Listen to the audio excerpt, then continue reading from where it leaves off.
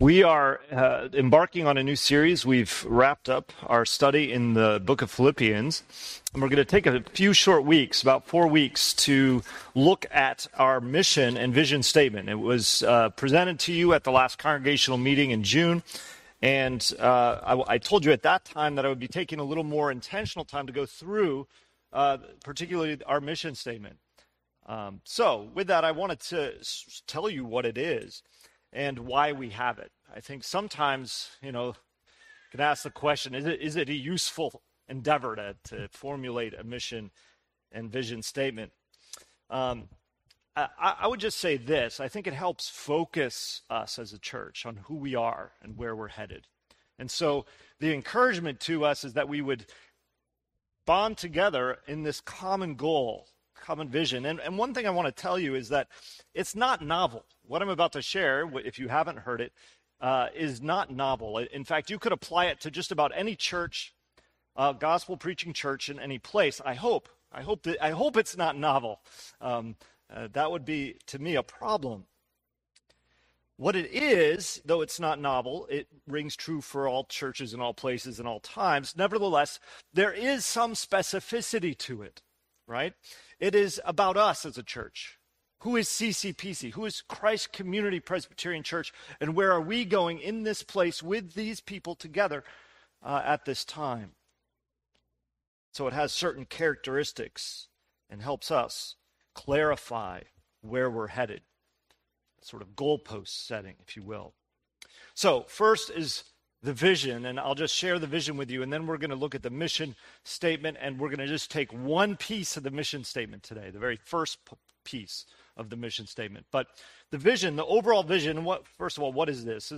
Can seem a little bit corporate-ese, vision, mission, statement, and if that is uncommon information to you, the vision is simply the goalposts. It is what we want to be, who we want to be as a church. And now, obviously, Christ Community Presbyterian Church aims very, very much to look more and more like Jesus, right?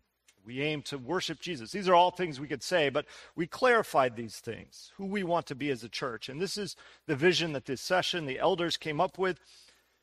Christ Community Presbyterian Church aims to be a Christ-exalting, biblically mature, diverse expression of the people of God who humbly love and serve and compassionately share the good news in this community and around the world. That's very noble, high-minded.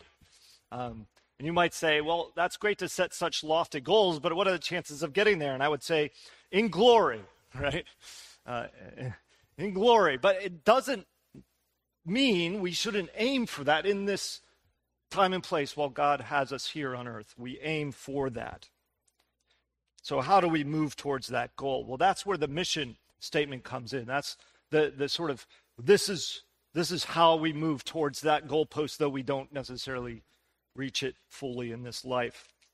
But this is the mission statement. It's Christ Community Presbyterian Church exalts Christ through joyfully reverent worship. We grow in Christ through Holy Spirit dependent faith, hope, and love. And we humbly share Christ through word and deed in our community and throughout the world. I'm going to say it again, okay? And then I'll summarize it in even a shorter nugget that we can kind of put into our minds as a memory. But Christ Community Presbyterian Church exists, right, to exalt Christ through joyfully reverent worship. We grow in Christ through Holy Spirit dependent faith, hope, and love. And we humbly share Christ through word and deed in our community and throughout the world. Now, that's our mission, and we could say it in a nutshell. We exalt Christ, we grow in Christ, we share Christ. That should be what we do. That's who we are. And we want to look at these in specific. And this week, we're going to just take that first one this afternoon. We're just going to take the first one, and that is exalting Christ through joyfully reverent worship. And we're going to do this by looking at the the lens or through the lens of Revelation chapter 5. Now, I'm fully aware that to dive into a book like Revelation is, where angels dread to go, right? That they fear to go. This is difficult stuff. When you enter into the book of Revelation, you're going back in time, and then you're also entering a genre of apocalyptic literature that we don't have in our own society. So we have to do all sorts of challenging work to understand it. Nevertheless, I'm going to attempt that. So we're going to look at Revelation chapter 5, and we're going to look at this particularly with the eye to what does it mean as a church to exalt Christ, as that being a core identity of ours. So with that, let me turn to God's word. We'll look at Revelation chapter 5 this afternoon. In the coming weeks, we'll look at those other points, but for now. Revelation chapter 5. And then I saw in the right hand of him who is seated on the throne a scroll written within and on the back, sealed with 7 seals. And I saw a mighty angel proclaiming with a loud voice, "Who is worthy to open the scroll and break its seals?" And no one in heaven or on earth or under the earth was able to open the scroll or to look into it. And I began to weep loudly because no one was found worthy to open the scroll or to look into it. And one of the elders said to me, "Weep no more. Behold, the Lion of the tribe of Judah, the Root of David, has conquered so that he can open the scroll and its 7 seals." And between the throne and the 4 living creatures and among the elders, I saw a lamb standing as though it had been slain, with 7 horns and with 7 eyes, which are the 7 spirits of God sent out into all the earth. And he went and he took the scroll from the right hand of him who was seated on the throne. And when he had taken the scroll, the 4 living creatures and the 24 elders fell down before the Lamb, each holding a harp and golden bowls full of incense, which are the prayers of the saints. And they sang a new song, saying, "Worthy are you to take the scroll and to open its seals, for you were slain, and by your blood you ransomed a people for God from every tribe and language and people and nation. And you have made them a kingdom and priests to our God, and they shall reign on the earth." And then I looked, and I heard around the throne and the living creatures and the elders the voice of many angels, numbering myriads and thousands of thousands, saying with a loud voice, "Worthy is the Lamb who was slain to receive power and wealth and wisdom and might and honor and glory and blessing." And I heard every creature in heaven and on earth and under the earth and in the sea and all that is in them, saying, "To him who sits on the throne and to the Lamb be blessing and honor and glory and might forever and ever." And the 4 living creatures said, "Amen." And the elders fell down and worshipped. May God bless the reading of his word, the word of the Lord. Let's pray. Gracious Heavenly Father, we come before you. And we come before the exalted Christ, your Son, our Lord and Savior. And we ask that you would help us to exalt him, to sing his name, to bless his name, to rejoice in him, to rest in him, to worship him. Help us as we study this passage today to be a church that exalts Jesus. We ask this in his name. Amen.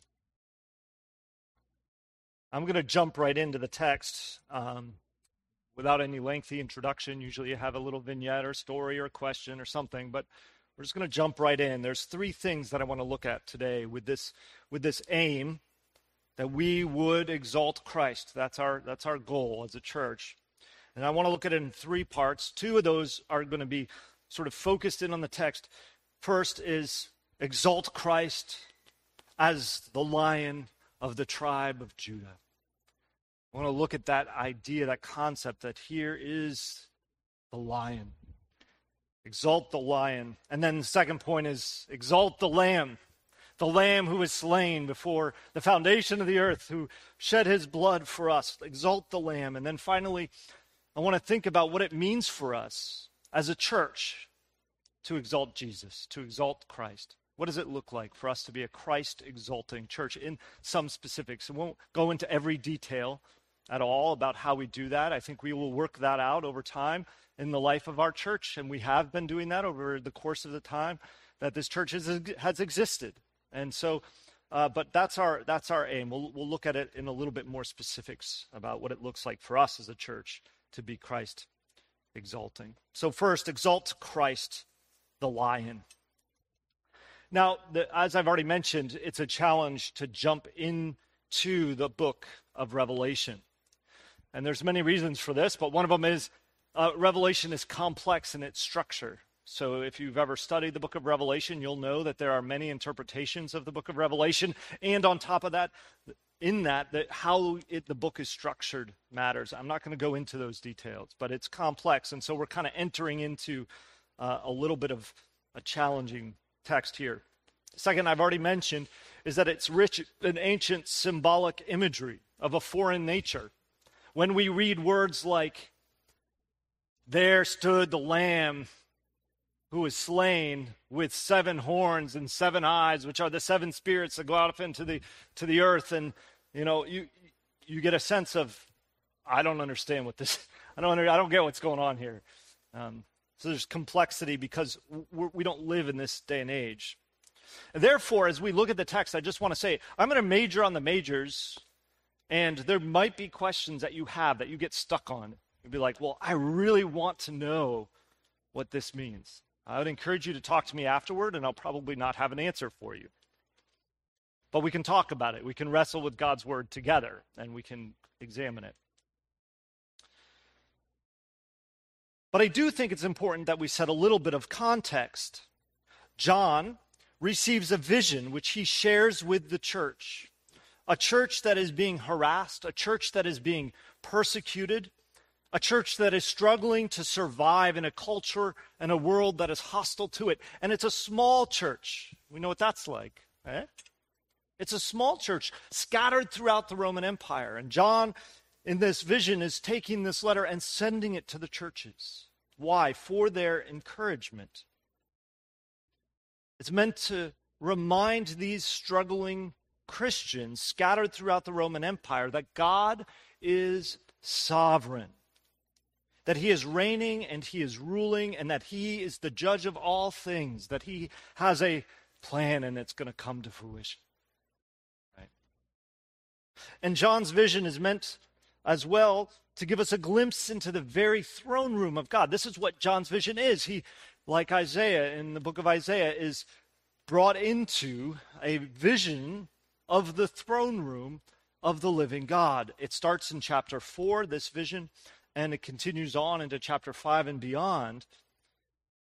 But this glimpse that we have is this amazing picture of all these angelic hosts of varying types coming together and worshiping the living God, casting down their crowns before him, crying out to him, crying these words we see in chapter 4 just previously, holy, holy, holy is the Lord God Almighty,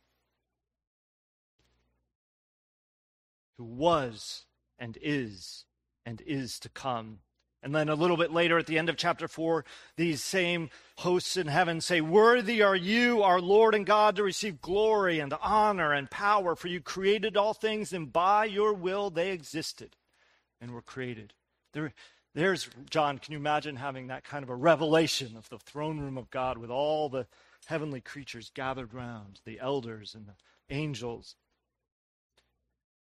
And here, in the beginning of chapter 5, in the right hand of the eternal God, God the Father, in the hand of power that brings judgment. Whenever we see right hand of God, think power and judgment and authority and rule.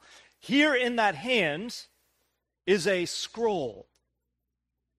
It's a scroll. And on that scroll, it's written on the front and on the back, and it's all tied up, and there's 7 seals on this scroll. Now, at the outset of this study, we've entered in already here in verse 1 of chapter 5 into the challenge. Immediately we have questions that come to mind. What is this scroll? Why is it written front and back? What are these 7 seals? What's going on here? I don't have time to address all these questions in great detail, but I think it's essential for us to understand the nature of the scroll, at least to an extent. Scrolls or books show up throughout Scripture, and particularly in the book of Revelation. In fact, by the end of Revelation, in Revelation chapter 20, we see this language of books or scrolls, and there's books that are being opened. And there's different books. There's these books that are being opened, and then there's this other book, this book of life that's being opened. And we see that language of book of life and elsewhere in Scripture. And of course, that book of life is the life in which, the book in which all the names of God's people are written into. I don't think this is necessarily the book of life. I'm going to say necessarily because there may be a scholar out there who thinks it is, and I just gently tread in these waters. I don't think it's the book of life, though. I want to suggest to you that I think that this book, this scroll, is in fact God's plan for judgment and redemption. It's God's plan for judgment and redemption. And all it needs is an executor, somebody for whom those seals are placed, saying this belongs to them to execute this, you might call last will and testament. He is the one who can take it and go and execute this plan of judgment and redemption. Okay, why do I think that it's this executive order of the king, so to speak? Well, if we had time, we'd go back into the book of Daniel, we'd go back into the book of Ezekiel, we'd go back into the book of Isaiah, and we would see this kind of language of scrolls, and very similar language to what we find here. In one of them, in Ezekiel, you have this idea of the scroll being written to on front and back, and it has all of that idea of front and back, meaning it's complete. This is the complete plans, if you will. And we would see that this primarily, the scrolls in the Old Testament, are about judgment. They're about God coming and bringing his judgment on the wicked.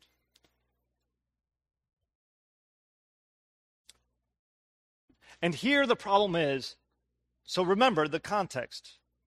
Churches scattered throughout the Roman Empire facing persecution and injustice, right?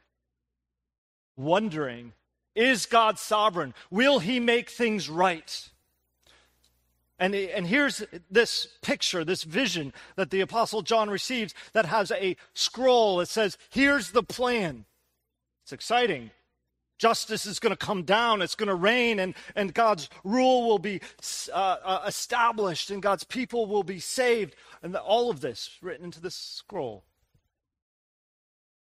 But there's a problem.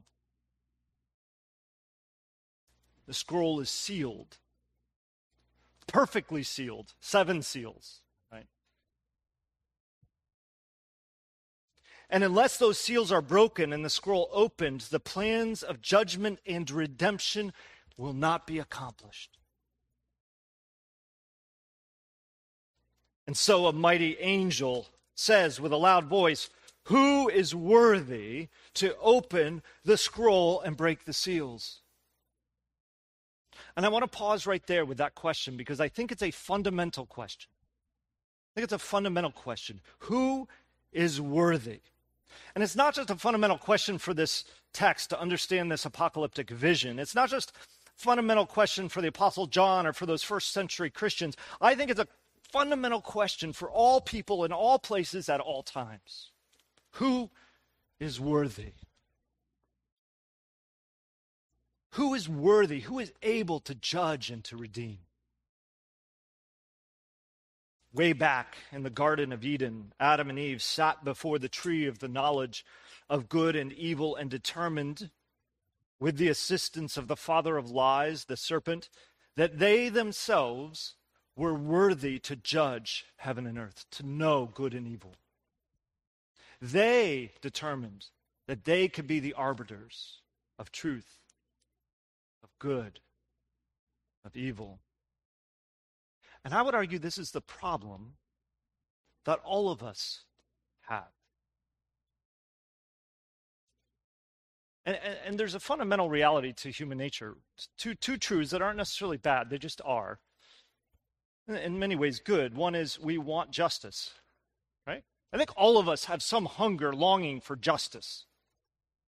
Now, we define that differently, whoever you are, but we all want some sort of justice. The other thing is we also want redemption. We want forgiveness. We want justice out there, but we don't want justice right here. We want justice to injustices we see being done either to us or to people around us. But when it comes to us, we want forgiveness and redemption. Right? That's a truth. I think all of us have. And they're natural desires. Longings that are not in and of themselves bad. But where we go awry is thinking that we are the ones who can bring it about. In other words, that we are worthy.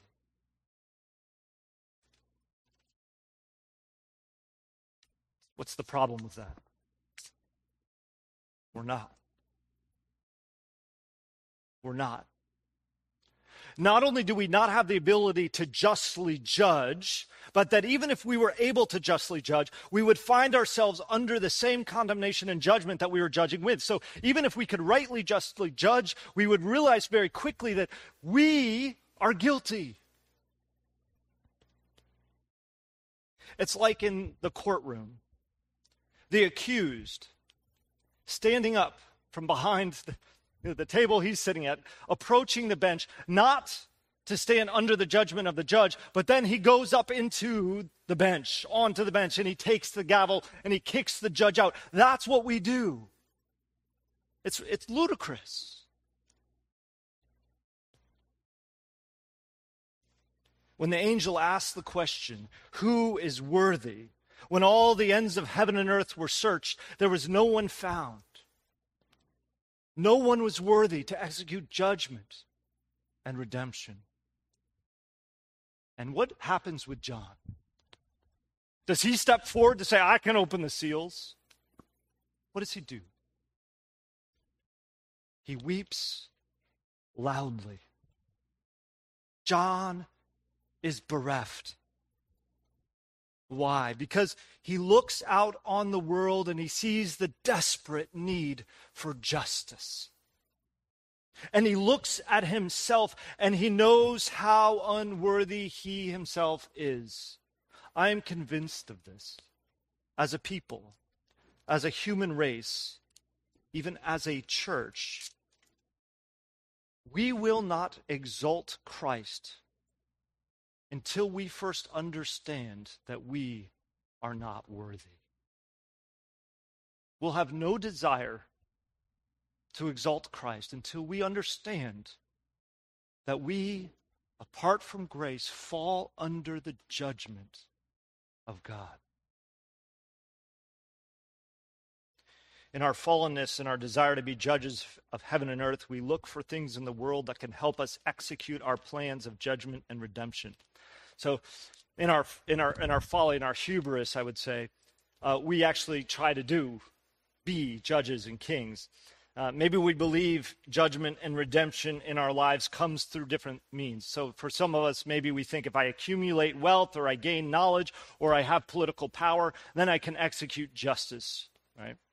If I'm accomplished in this life, if I gain money, if I have wealth, then I can earn the right to judge. I earn my salvation, and I can stand up and be the king. This is the way our hubris goes. Or if I become the most knowledgeable person in the world, if I am the smartest, if I'm the most, have all the accolades of the academy, then I can earn the right to judge others and their lack of understanding and their lack of wisdom and their lack of knowledge. And I earn my salvation. And I become judge. Or if I become the most powerful, the most influential, I can exert that power and influence. I earn the right to judge and to cast judgment. And I earn my salvation. This is what we do in our folly. But at the end of the day, we examine our own hearts and lives. Friends, you and I are not worthy. We are like the accused overtaking the bench from the judge. It is the most foolish of all actions. And until we rightly recognize that we are not the arbiters of justice, but rather those who rightly deserve the charge condemned, we will not exalt Christ. The text tells us no one is found worthy in all of heaven and on earth to execute this judgment and redemption, except for one. One who has all authority in heaven and on earth. The passage here describes him as the Lion of the tribe of Judah, the root of David. As John is sitting there crying, he's weeping. One of the elders says to him, "Weep no more. Behold, the Lion of the tribe of Judah, the root of David, has conquered, so that he can open the scroll and the seven seals." So these two titles, Lion of the tribe of Judah, the root of David, they have their exposition in the Old Testament. You have to go way back, all the way back to Genesis chapter 49 to see this allusion to the Lion of the tribe of Judah. Jacob is on his deathbed, and he's blessing his sons. He's giving them a blessing. And oftentimes, as the case in those ancient fathers, when they blessed, they also spoke prophetically.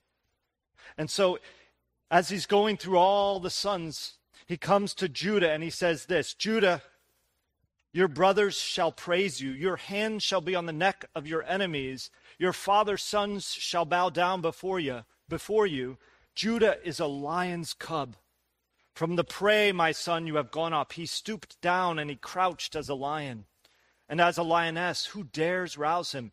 The scepter shall not depart from Judah, nor the ruler's staff from between his feet, until tribute comes to him, and to him shall be the obedience of the peoples.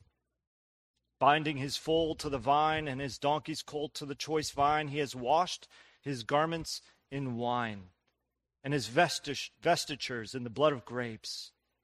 His eyes are darker than wine, and his teeth whiter than milk." That's the whole blessing to Judah. And maybe some of that is foreign to us as well. We could go into the details, but I won't. What I want us to just see simply is that the promise or the prophetic word is that Judah, meaning Judah's progeny, is going to come, the scepter, the king, the ruler, the one who will judge and bring justice. We could trace that line all the way throughout till we get to King David, right? King David was the king, the messianic king. There was a promise given to David, but if we go even past David and we get to the later kings, we come to Isaiah, and Isaiah says this in chapter 11, "There shall come forth a shoot from the stump of Jesse, and a branch from his roots shall bear fruit. And the Spirit of the Lord shall rest upon him, the Spirit of wisdom and understanding, the Spirit of counsel and might, the Spirit of knowledge and the fear of the Lord. And his delight shall be in the fear of the Lord. And he shall not judge by what his eyes see, or decide disputes by what his ears hear, but with righteousness he shall judge the poor, and decide with equity for the meek of the earth. And he shall strike the earth with the rod of his mouth, and with the breath of his lips he shall kill the wicked. Righteousness shall be the belt of his waist, and faithfulness the belt of his loins." And as we come to this section in Revelation, what John is seeing as these elders and these angels, as they declare that here is the one who can open the scroll, that he is the lion, he is the root of Jesse, he is the king who comes to judge. It's none other than Christ, the Messiah, the Son of God, the heaven-sent King, under whom all things are subject. Friends, not one of us is worthy. And King Jesus opens the scroll. If we were to go forward in the next chapter of Revelation, it would reveal those judgments under each one of those seals. Jesus is the King, the Lion. And this ought to bring two responses for us. First, rejoice and weep no more. Why? Because there will be justice in the world. Wickedness does not reign. Christ himself reigns over all things. That's the first response. But the second response ought to be this: repent.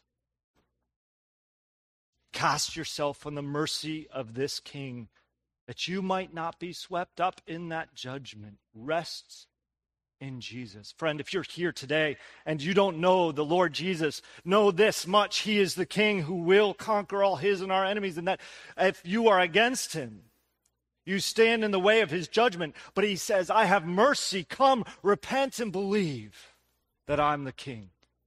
Put your trust in the Lion of Judah.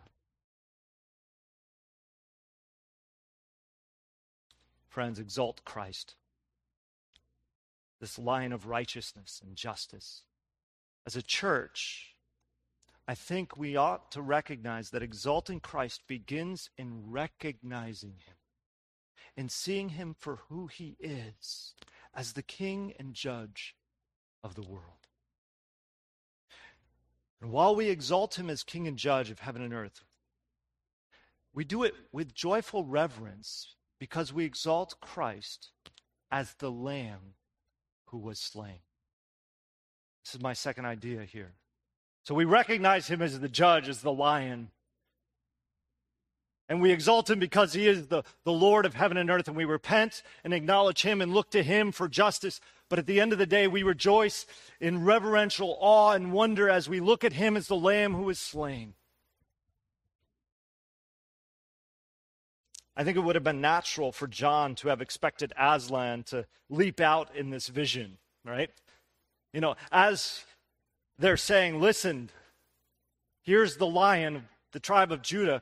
I think he was going to turn in his vision, right, and look and see there this great Lion. But he doesn't, does he? John sees between the throne and the four living creatures standing among the elders a lamb as though it had been slain, with 7 horns and 7 eyes. Now, I think it's easy for us to be caught off guard by the weirdness of this kind of image.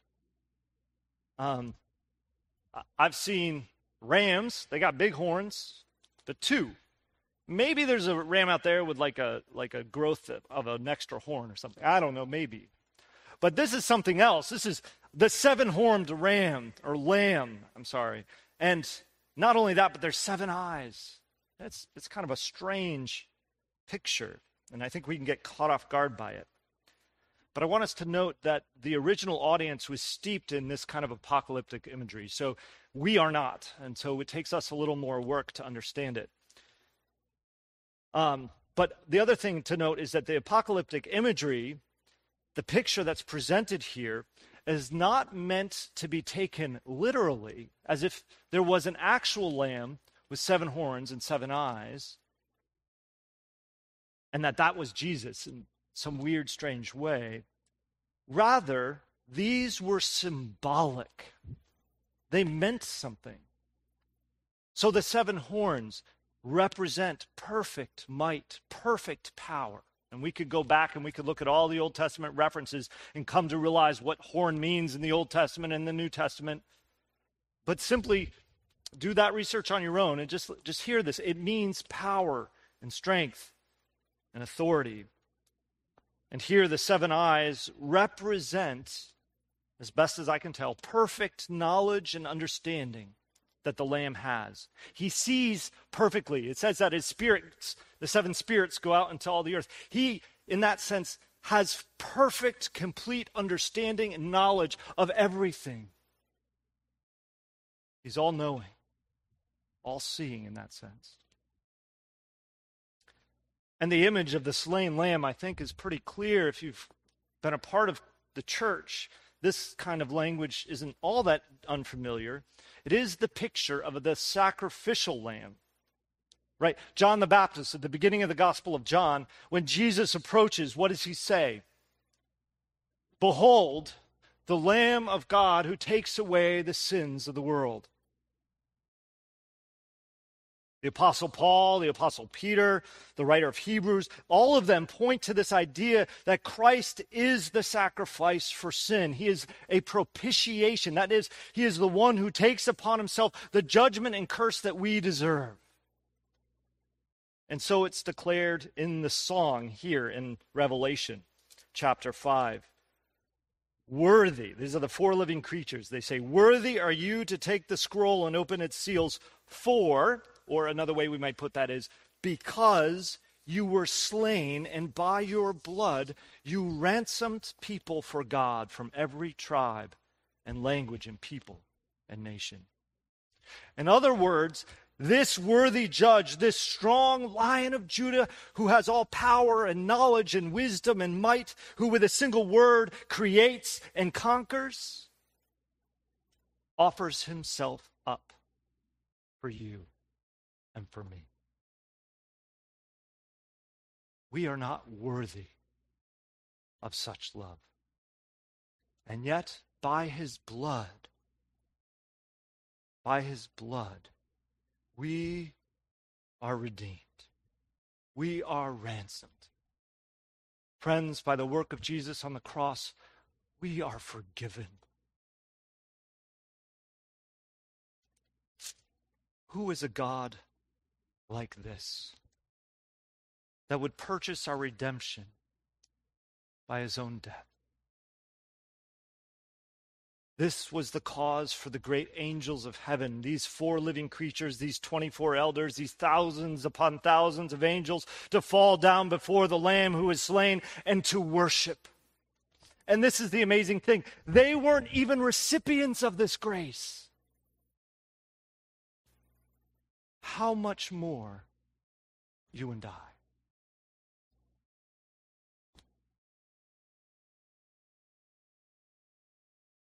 How much more, blood-bought sinner, ought we to exalt the Lamb of God who was slain for us? Paul in Colossians 1 says that Christ is preeminent. He is first above all. And the question I think we have to ask ourselves as a church, it's a self-reflective question. Is Christ preeminent here at CCPC?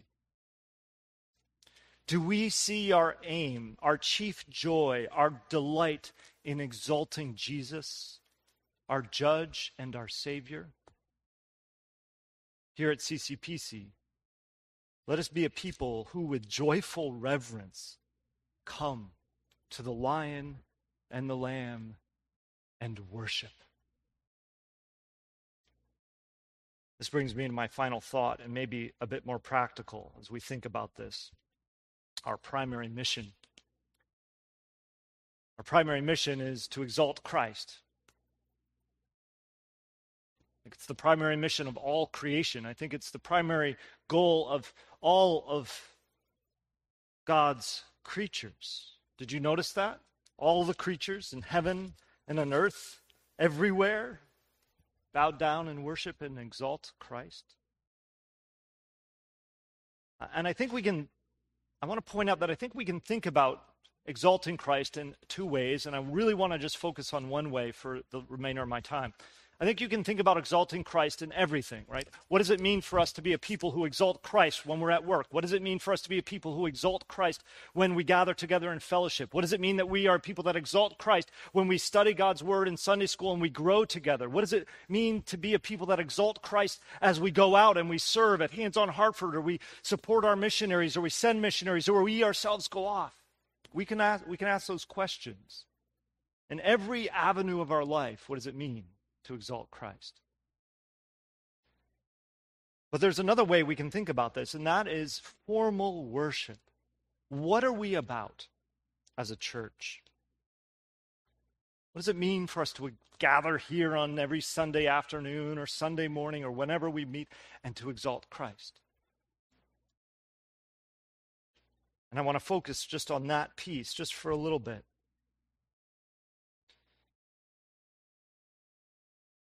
The first thing I want us to say is let the joyful, reverential exaltation of Jesus be our great aim as a people. There's a couple words in there that I put that very specifically that are part of our mission vision. One is joyful.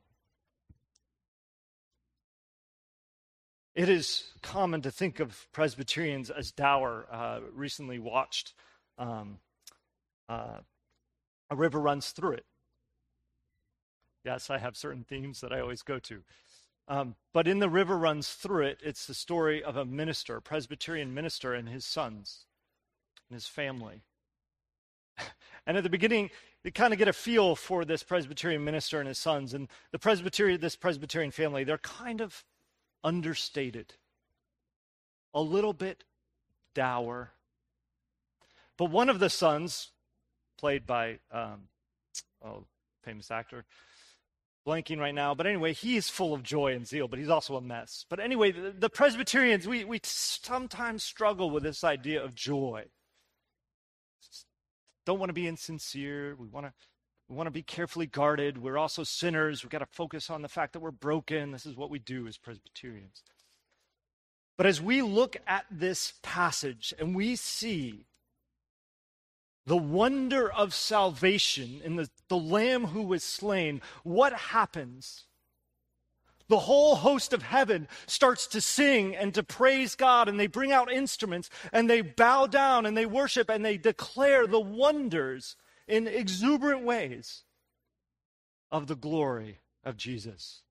We should rejoice in our God, our great God, and be full of joy. We just looked at Philippians, right? Rejoice in the Lord always. And again, I say rejoice.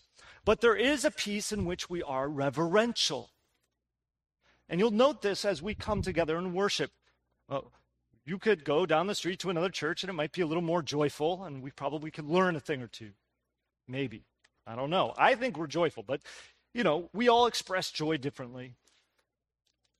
But we also want to highlight the reverence of God, that here is the King of Kings, holy, holy, holy. Like Isaiah entering into the throne room of God, we are undone. Here is the God who is the Lion who brings judgment on the earth, and woe to anyone who stands in his way. Kiss the Son, lest you perish in his way. Psalm 2. There is a sense in which we come into the presence of the living God every time we gather together and worship. Joyful reverence. Well, there's other things that I want us to note from our text as we think about worship here at CCPC. And one of those is that they gather to worship. If we were to go back to the beginning of chapter 4 of Revelation, we're not going to read it, but if we were to go back to the beginning of chapter 4 of Revelation, we would note that this was a gathering of all of the heavenly host around the throne room of God. The angelic hosts gather to worship. It's a really basic point, but it means that we gather to worship as a reflection of that heavenly gathering. There will be a day when we all come together around the throne, but now we do this week in and week out. It was not coincidence that at the beginning, when God created the heavens and the earth, that he, in 6 days, by the power of his word, created all things. But on the seventh day, he rested and set it apart as holy. Why? So that the people of God would come to the king. I often use this language when I talk about Genesis 1. That seventh day is a day of royal rest. It's the day we sit in wonder and awe at the feet of our King, the one who created all things, and the King who has redeemed us by his blood. And so let's do that week in and week out. Be a people that gathers together.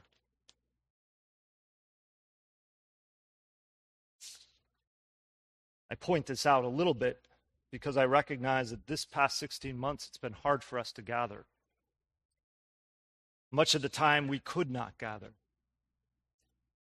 It's also hard that we also have the option of technological advances by which we can proximate worship in our homes.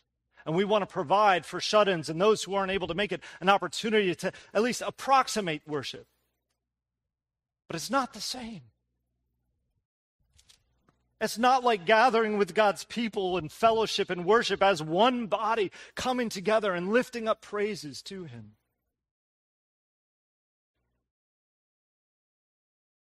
It's hard to come together and worship because sometimes we find our relationships at church strained. It's hard sometimes to come to worship because we busy ourselves with lesser things that we have built up in our mind as greater things. And I want to encourage you from the text that we are called to exalt Christ together as His people. It's part of our very nature, who we were made to be. Notice that the scripture says that we were redeemed. It says here, in verse 9, for you were slain, and by your blood you ransomed a people for God. And a little bit later on, and you made them a kingdom of priests to our God. They shall reign over the earth, thinking of the new heavens and the new earth, and even to a degree now. But here's the point. We are called and made and recreated to be worshipers, priests, offering up our sacrifices of praise to God. All right, enough on that. Come to worship. That's what we're about. I think it's the highlight of our week. It's what we're doing, exalting Christ. Finally, and I'm going to close here. There's so many things I could say, but I realize we're short on time.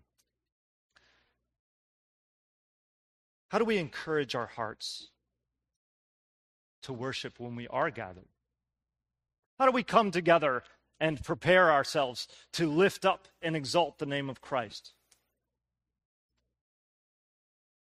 I think the first thing is seeing Christ more clearly and seeing ourselves and our need of Christ more clearly.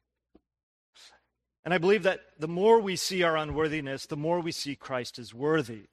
The more we see that our hope is not in this world, nor in the aims of this world, but as we see our hope is in the Lion Lamb, the more we see the wonders of His justice and mercy, the more we see His provision for us, the more we will hungrily gather and exalt Christ. So what does it look like to encourage our hearts to come together and exalt Christ as a people? It means filling our hearts with Jesus regularly, thinking on Him, considering what He's done. It means preparing for worship, coming ready to receive the food, the word of the King. Notice the bowls and the harps in our text. It says here in verse 8, and when He had taken the scroll, the 4 living creatures and the 24 elders fell down before the Lamb, each holding a harp. What were they doing with a harp? They were praising God. This is what we do with our musical instruments. We praise the Lord. They came prepared. Maybe it's pressing the text a little bit, but they came ready to worship. They took the harp and those golden bowls full of incense. What are those? Those are the prayers of the saints. They are lifting those prayers up. We are preparing their hearts for worship by prayer and praise to God.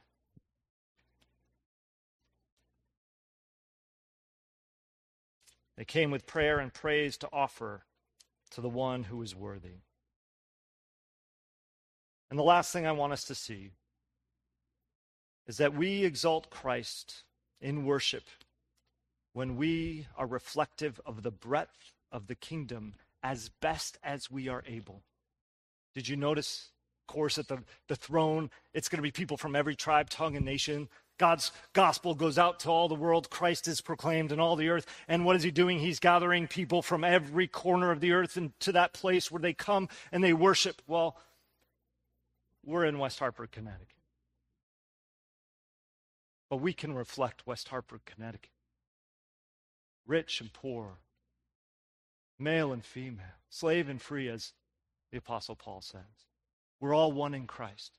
What does that look like for us as we come together and worship? It means we don't make distinctions and we warmly embrace who comes through those doors, however broken and messy they might be and whoever they are. We say, come, sit at the feet of Jesus. Join with us in worship. I'm going to close there and with this thought. There are 3 songs sung by all the host of heaven. They sang each time these words, "Worthy are you. Worthy are you to take the scroll. Worthy is the Lamb who is slain.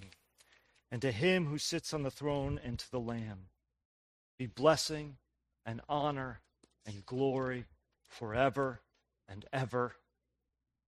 And they all said, Amen. What wondrous God we have. The Lion Lamb who is our God. Let us exalt Christ as his church. Let's pray.